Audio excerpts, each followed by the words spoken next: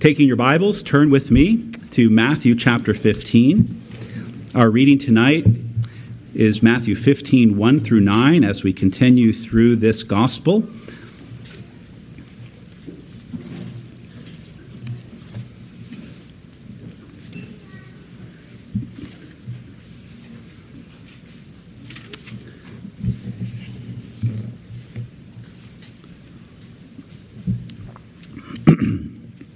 Let us pray again upon this occasion of God's word being read. Our gracious God and Father, we do come before you again, confessing our need. We confess, O Lord, that we were just here before your throne with many petitions, with much need. And here we are again. O Lord, we are needy now for your help in hearing and believing and obeying your word. We pray, Lord, that you would look kindly upon each and all who are gathered here, and that we would, by your grace, through the working of your Holy Spirit, recognize the authority of God, speaking therein, that which we are now to read from Matthew 15. And that we, Lord, would have ears to hear the preaching. We pray that you would grant us a believing heart and grant us a reformation of life. O Lord, we pray that you would so illumine into our soul the truths of your word that we would be ready and willing to give our reputation, to stand upon it, give even more if required of us. But Lord, we pray that we would side with thee, for you have not lied to us. We thank you for your prophets and apostles. In Jesus' name, amen. Matthew 15, verse 1 through 9. Then Pharisees and scribes came to Jesus from Jerusalem and said, "Why do your disciples break the tradition of the elders? For they do not wash their hands when they eat." He answered them, "And why do you break the commandment of God for the sake of your tradition? For God commanded, 'Honor your father and your mother,' and whoever reviles father or mother must surely die. But you say, 'If anyone tells his father or his mother, what you would have gained from me is given to God,' he need not honor his father. So for the sake of your tradition, you have made void the word of God. You hypocrites! Well did Isaiah prophesy of you when he said, 'This people honors me with their lips, but their heart is far from me. In vain do they worship me, teaching as doctrines the commandments of men.'" This is God's word. A tradition long taught and advanced by the Pharisees was to ceremonially wash hands before eating a meal. Now, this hand washing was not about hygiene, which means, children, you still have to wash your hands, unless that is not a rule in your dirty house. No. This hand washing was ceremonial. It was not about hygiene. It was not about getting dirt off your hands. It was about getting the sinner off your hands. When Pharisees returned home after being out, they washed away any defilement they had picked up from being in a world of sinners. Now, God's law did not require this, but the Pharisees required it of themselves, and they expected it of anyone who took God seriously. Now, we should remember the Pharisees were 6,000 of the most Orthodox Jews in all of Israel. They took the scriptures very seriously. When you went into the Jewish encyclopedia of the day and looked up austere, severe, intense, there was a picture of a Pharisee. They took personal piety very seriously. In fact, the word Pharisee is just another one of those words in Israel for separatist. This morning we heard the word Nazirite. This is another word for separatist. They believed that if the Messiah was going to come to Israel, it would be in large part because the Pharisees led the nation back to a scrupulous law-keeping. They believed that they were the great luminaries of Israel, that they were the bright lights of their generation. However, what the Lord Jesus sees when he looks at them is a black hole of utter darkness. The Pharisees were actually leading people away from a true knowledge of God, not toward it. Later, in Matthew 23:16, Jesus will call them blind guides. In fact, in Matthew 23, Jesus will call the Pharisees blind on 5 separate occasions. Spiritually, they live in the dark, but nobody knows more of the Bible. And one thing they were most blind to and in the dark about was their own religious hypocrisy. A Pharisee would not come to you and grab you with tears on his face and shake you and say, "I am a hypocrite. I am a hypocrite." You would not hear that from them. They didn't know it, but they were hypocrites. That is the nature of religious hypocrisy. It most controls those who think they are the most righteous men. Because they think they are the most righteous, they are those most in the dark as to how false they are and how far they are from true religion. What then is religious hypocrisy, which our Lord charges them with in our text tonight? Religious hypocrisy is fundamentally being false. It is presenting yourself before God and before other men as something you are not. And you are content to have others think you are something you are not. In our text tonight, the Pharisees are coming to Jesus to correct him, right? To instruct him, to reform him according to their traditions. They are coming to be his teachers. In their mind, they are guides. They are guides into greater and more faithful godliness. They're going to set Jesus right. But before Jesus is done with them in this encounter, he publicly calls them out as hypocrites. They are fundamentally false religious men. They make an outward approach to God. They say serious things about God. They speak with great concern about perceived loss of godliness among the disciples of Jesus. But inwardly, their hearts are far from God.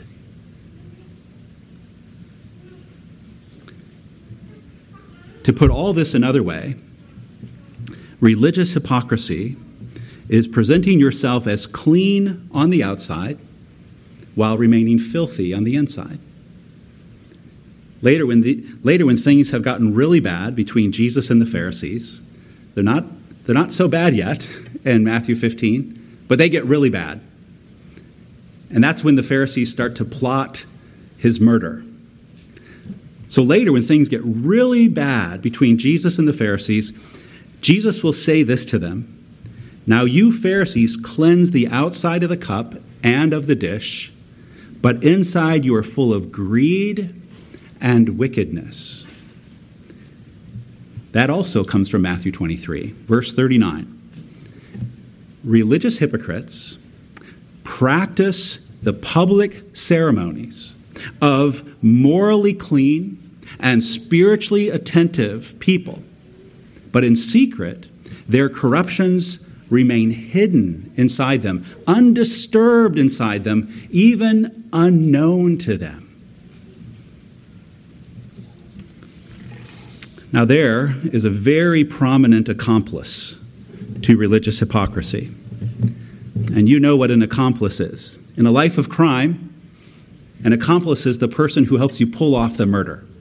An accomplice is the guy who helps you pull off the theft. I hope none of you grow up to have the career of accomplice. The accomplice to the crime of religious hypocrisy is the tradition of the elders. That's the accomplice. Look at verse 2. The hypocrites come to Jesus all the way from Jerusalem to accuse him and his disciples of breaking the tradition of the elders. This tradition is so important to the hypocrites.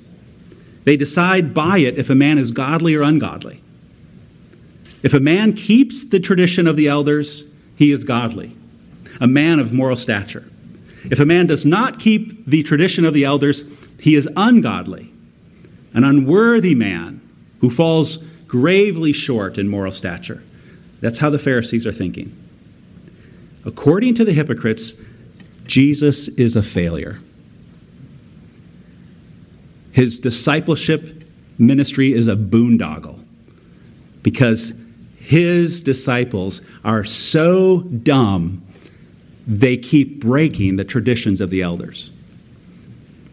Jesus is a failure because he does not require the disciples to perform the ceremonial washing of hands before they eat.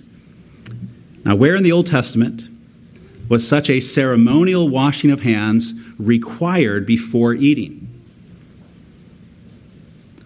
In the first book of Nowhere. Nowhere. And that, beloved, helps us understand exactly what this thing called the tradition of the elders really is. It is an extra-biblical invention. Extra-biblical means coming from outside the Bible, coming from the word of men, not the word of God. Extra-biblical innovations are man-made religious traditions that may be useful in some way, such as having cushioned chairs. That's a useful tradition in churches. Wasn't the tradition in my first church? We had pews from 1836. You couldn't fit a regular human body on those pews. You always ended up sitting at 45 degrees and making sure you had a good chiropractor. Some traditions are useful, but they become devilish when necessary, when commands, when a determining factor of your godliness.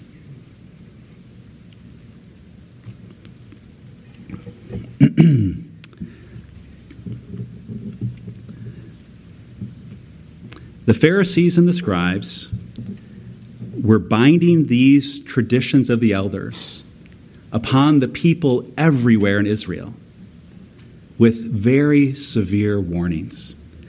Listen to some of these quotes from the rabbis. Now, some of these rabbis wrote about the tradition of the elders 100, 200 years after the death of the last apostle even, so 300s. But that they were written down doesn't mean that they were first thought of when they were written down. A lot of oral tradition is in circulation among the rabbis before it is written. Here are some of the quotes from the rabbis on the importance of the traditions of the elders. Quote, "He that blesseth food with defiled hands is guilty of death." Another, "Whoever eats bread without washing of hands is as if he lay with a whore." Another, Whoever despiseth washing of hands shall be rooted out of the world. And one more that states the great value overall that they put on the tradition of the elders. My son, attend to the words of the scribes more than to the words of the law. Everyone that transgresses the words of the scribes is guilty of death.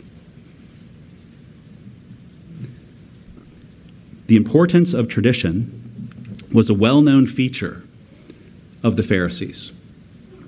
Flavius Josephus, the great Roman Jewish historian who lived in the first century, he wrote about this very matter in one of his greater works called The Antiquities of the Jews. What I would now explain is this, that the Pharisees have delivered to the people a great many observances by succession from their fathers, which are not written in the laws of Moses. And for that reason, it is that the Sadducees reject them and say that we are to esteem those observances to be obligatory, which are written in word, but are not to observe what are derived from the tradition of our forefathers.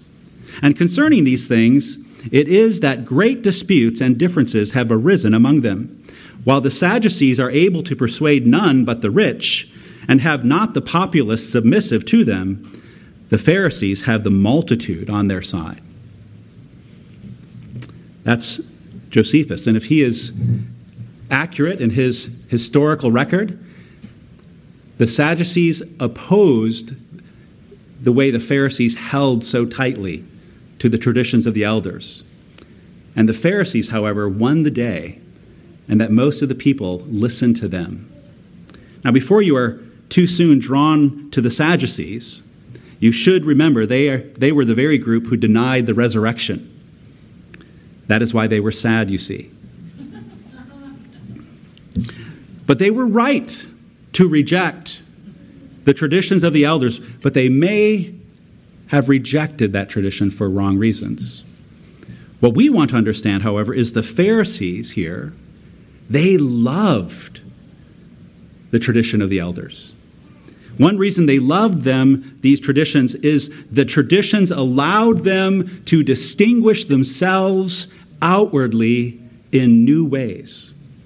For example, if I persuade you all that men should be wearing a suit and tie to worship services, that is a proper godliness in the public assembly of the church. If I persuade you all of that, I have created a rather easy way to make myself appear godly in public worship.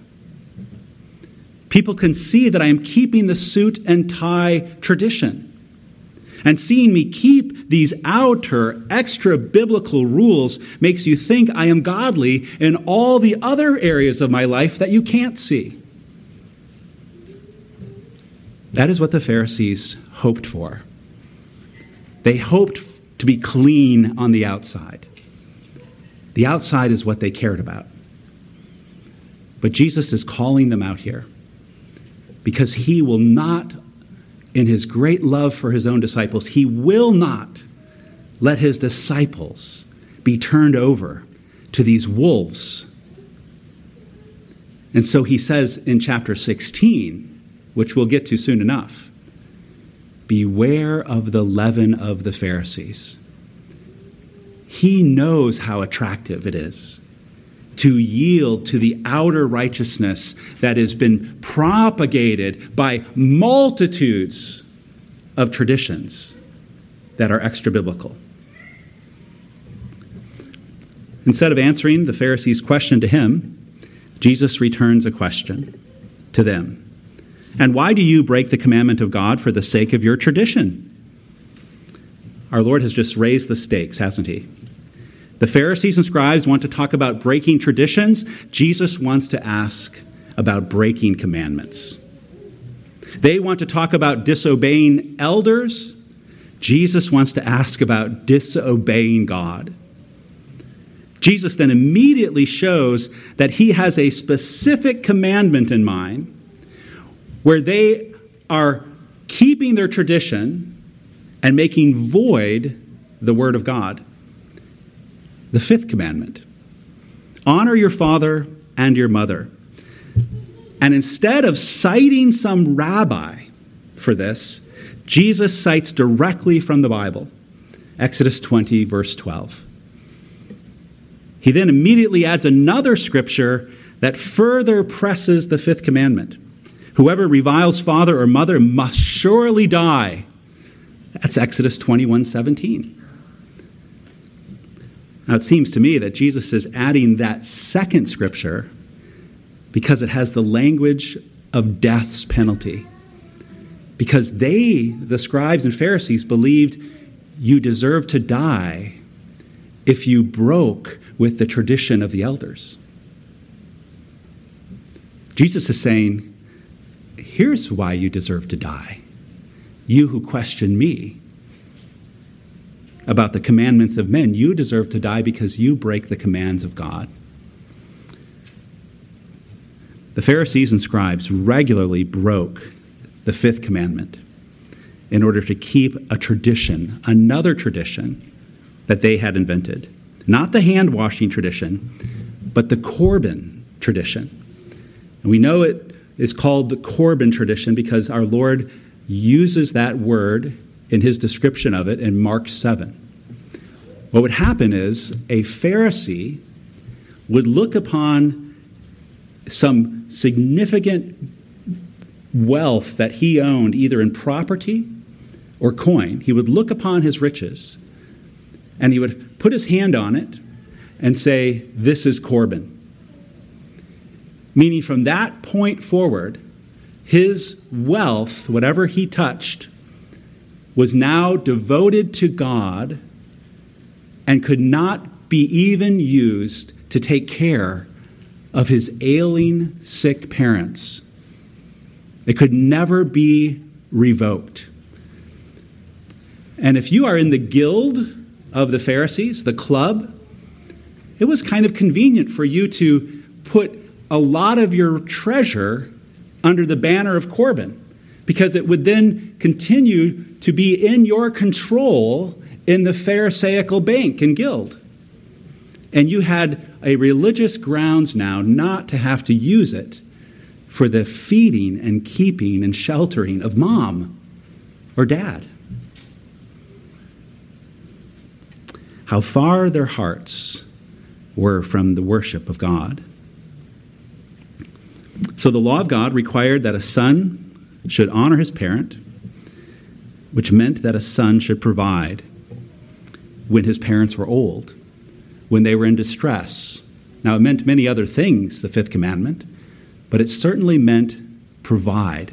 Didn't Paul say later, teaching the same commandment, that any believer who does not take care of their own family, whether above them in age or below them in age, is worse than an infidel? Infidels were running the church under the garb of clergy in the days Christ walked the earth. So the Pharisees and scribes said it was more important to dedicate your property to God than to provide for the needs of mom and dad. And so in Matthew 15, verse 8, the Lord goes on to quote directly from Isaiah 29:13. After he charges these men as hypocrites, he quotes Isaiah, "This people honors me with their lips, but their heart is far from me. In vain do they worship me, teaching as doctrines the commandments of men." These hypocrites, they made a show of worshiping God. Men were seeing all their severity. Men were seeing all their traditions. And men seeing these things would have thought that these men, these Pharisees and scribes, were surely the most serious worshipers of God, the most devout men of God. But Jesus is saying it's been in vain. And the word vain simply is a way of expressing emptiness, hollowness. There's no weight to their worship because their worship has not brought a communion of hearts between them and God. You know where we've seen somebody full of devotion, but his heart far, far, far from his Father? We saw that in the parable of the prodigal son. It's a perfect illustration in Scripture of what it means to have a heart that is far from God. The elder brother who never rebels, never walks off the job. His dad looks out the window, and every day he sees the elder brother out there on the job, up early, working the farm, helping produce. And when the younger brother finally comes home, smelling and reeking of pig flesh, having squandered a great share of the inheritance, when the father embraces that younger son, and the father cancels that younger son's legalistic plan to be received only as another servant in his father's farm, and says, no, you are my son. And he calls for the fatted calf, and he calls for the ring, and he calls for the robe, and he receives him back as a son. There is one other person on that farm who hates everything that he sees his father doing. His heart is far from his father. It's the elder brother. And the father has to go out and plead with him to come in to the party. Your brother's home. My son was lost. He's found. And the elder brother is angry. And he says, I never did anything wrong. I never stopped working for you. And you never gave me anything. His heart is far from his father. He doesn't like his father. He doesn't want to be like his father. Now, take all of that and bring it to our text tonight. In vain do they worship me. Their heart is far from me. God wants to care for the parents of sons and daughters who call on him for salvation, who hope in him for salvation. And so he sets a command upon the heart of the redeemed and says, take care of your mom and dad. Honor your mom and dad. I have given you a new heart. Go use it now to do what I would do if I were in your shoes upon the earth. Use your resources, your riches, your back strength, your biceps muscles, your 25 more years of working. Use it to keep your parents in good shape, in a good house, with good food. The Lord says that. And they say, no. This short life is about me. Corbin. That's what they get from their tradition. They look austere, they look severe, but they are far, far away from the Lord. I have just 3 brief points of application, then we'll be closing. Maybe 4, because we're the church of the bonus. Do not put that on the sign. That's just inside baseball. Number 1, beloved, do not fear men so much that you are unable to break their traditions. If you are a disciple of Jesus Christ, he will lead you to break extra-biblical traditions.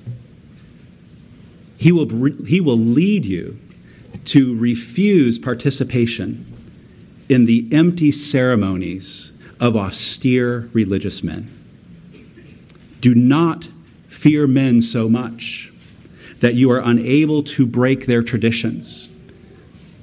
It is not lawlessness to break the traditions of the elders. Their traditions are lawlessness. It is, in fact, honor to the authority of Jesus Christ and to the Word of God. Break their traditions so that you may keep the commandments of God. Now, to do this, you must know the Scriptures. Look how our Lord Jesus quotes from Exodus 20 and Exodus 21. The great danger is that you don't know the Scriptures and you tell yourself, I'm not disobeying God. My heart is close to his heart, but you don't know his will because you don't know your Bibles.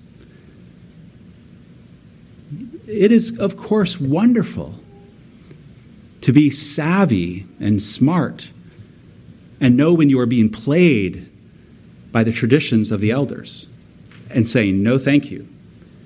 But it is not so wonderful to not know the commandments of God, to not know the Scriptures. And is not our Lord Jesus teaching us by the way he answers here that we, his disciples, must also have facility and competence with his word?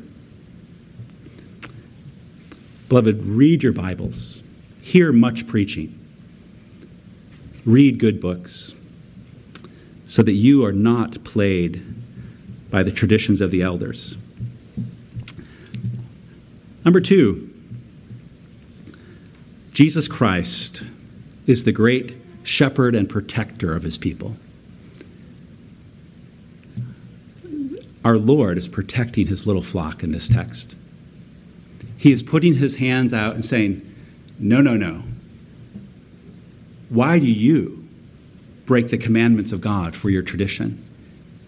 You will not disciple my disciples. You will not teach them what to feel guilty about. No, no, no. This is the shepherd of Israel. He is not allowing his little flock to become wolf meat. Beloved, you and I, in our union and fellowship with this great shepherd, should be able to stand not only contra mundum, against the world, but contra ecclesia, against the church. The Pharisees were of the church of God. They practiced clergy abuse. They put burdens upon the little flock of God. In our union with Christ, the great shepherd and protector, who will always stand with any one of his children who stands on his word, who hides in his word, who will live and die by his word, he will always be with them. He allows us to do even what Martin Luther did at the Diet of Worms, to sit at that table and receive a death sentence and say, here I stand on the word of God. Do not be afraid to be contra ecclesia. Do not be afraid to tell the bishop he's wrong. I had to tell that to a man Friday who's a member of the Episcopal Church. Your bishop has adopted the traditions of men on the definition of marriage. It is your duty to tell him he is in error. Yes, he's a bishop. He's a high-ranking official in the ecclesia, but contra ecclesia is the word of God at times. Why? For the church. The word is often opposed to the church when she adopts the traditions of the elders. So we see our Lord Jesus as the great shepherd and protector of his people, and will he not go on from this scene to incur the wrath of these very same men who have come down from Jerusalem? He is going to incur their wrath because he refuses to participate in their deception. Jesus refuses to congratulate them for at least being sober-minded and religiously serious men. He does not want a worship or devotion to God from them that is of their own design, of their own commandments. And lastly, let us not ever have the words, "Their heart is far from me," lost to us. May it ring in our ears until our dying day. For those words, "Their heart is far from me," speak in the most plain language what is God's will for us. His will is perfectly illustrated in the symbol of John Calvin, a hand holding a heart, offering it up to God. He wants our heart. Not the religious austerity that we can cobble together with a few of our own rules. Well, I can do that, that, and that. I know it's not in the Bible, but I can do it. Watch me go. He wants our heart. And we can only give him our heart. We can only give him our heart if we do the will of God according to his own word, not according to ours. We have no communion of heart with him if we are just obeying the traditions of mom and dad, or grandpa and grandma, or that wonderful neighbor lady who has really taught us how to live the religious life by several traditions that we never checked out with Scripture. God does not have our heart. He has our heart when we say, your word commands me and keeps me and guides me. Beloved, may we see the great love of our Savior Jesus Christ here, that he goes toe-to-toe with the wolves, and by this encounter they will go home and sharpen their fangs. They will lengthen and strengthen their claws, and they will come back for him and tear him to pieces, because he fights and protects his beloved flock and dies for us and tells us, according to his word, that our sins are all forgiven by faith alone. The tradition of the elders would never allow that gospel to be spoken in Israel. No. Your sins can only be handled if you keep the law and mount up a pile of works according to the law. That's the tradition of the elders. It's garbage. It's death. It's hatred. Jesus himself is truth, love, and treasure. Let us pray. Father, we thank you for your word. Shepherd us, Lord, in our day. Grant us the courage to be contra mundum and contra ecclesia, not willy-nilly, not as some show of bravado, but according to your word. Therefore, Lord, grant us to know your word. Grant us to be ourselves students, also known as disciples. Let us be taught of God, and let us be bound to that which is written by the prophets and apostles of our Lord. And Lord Jesus, we thank you for your protection. We thank you for your boldness and love for us that surely hastened you to that hour. May we return unto you a proper affection, that we would be bound by your word and not by the words and commandments of men. In Jesus' name, amen.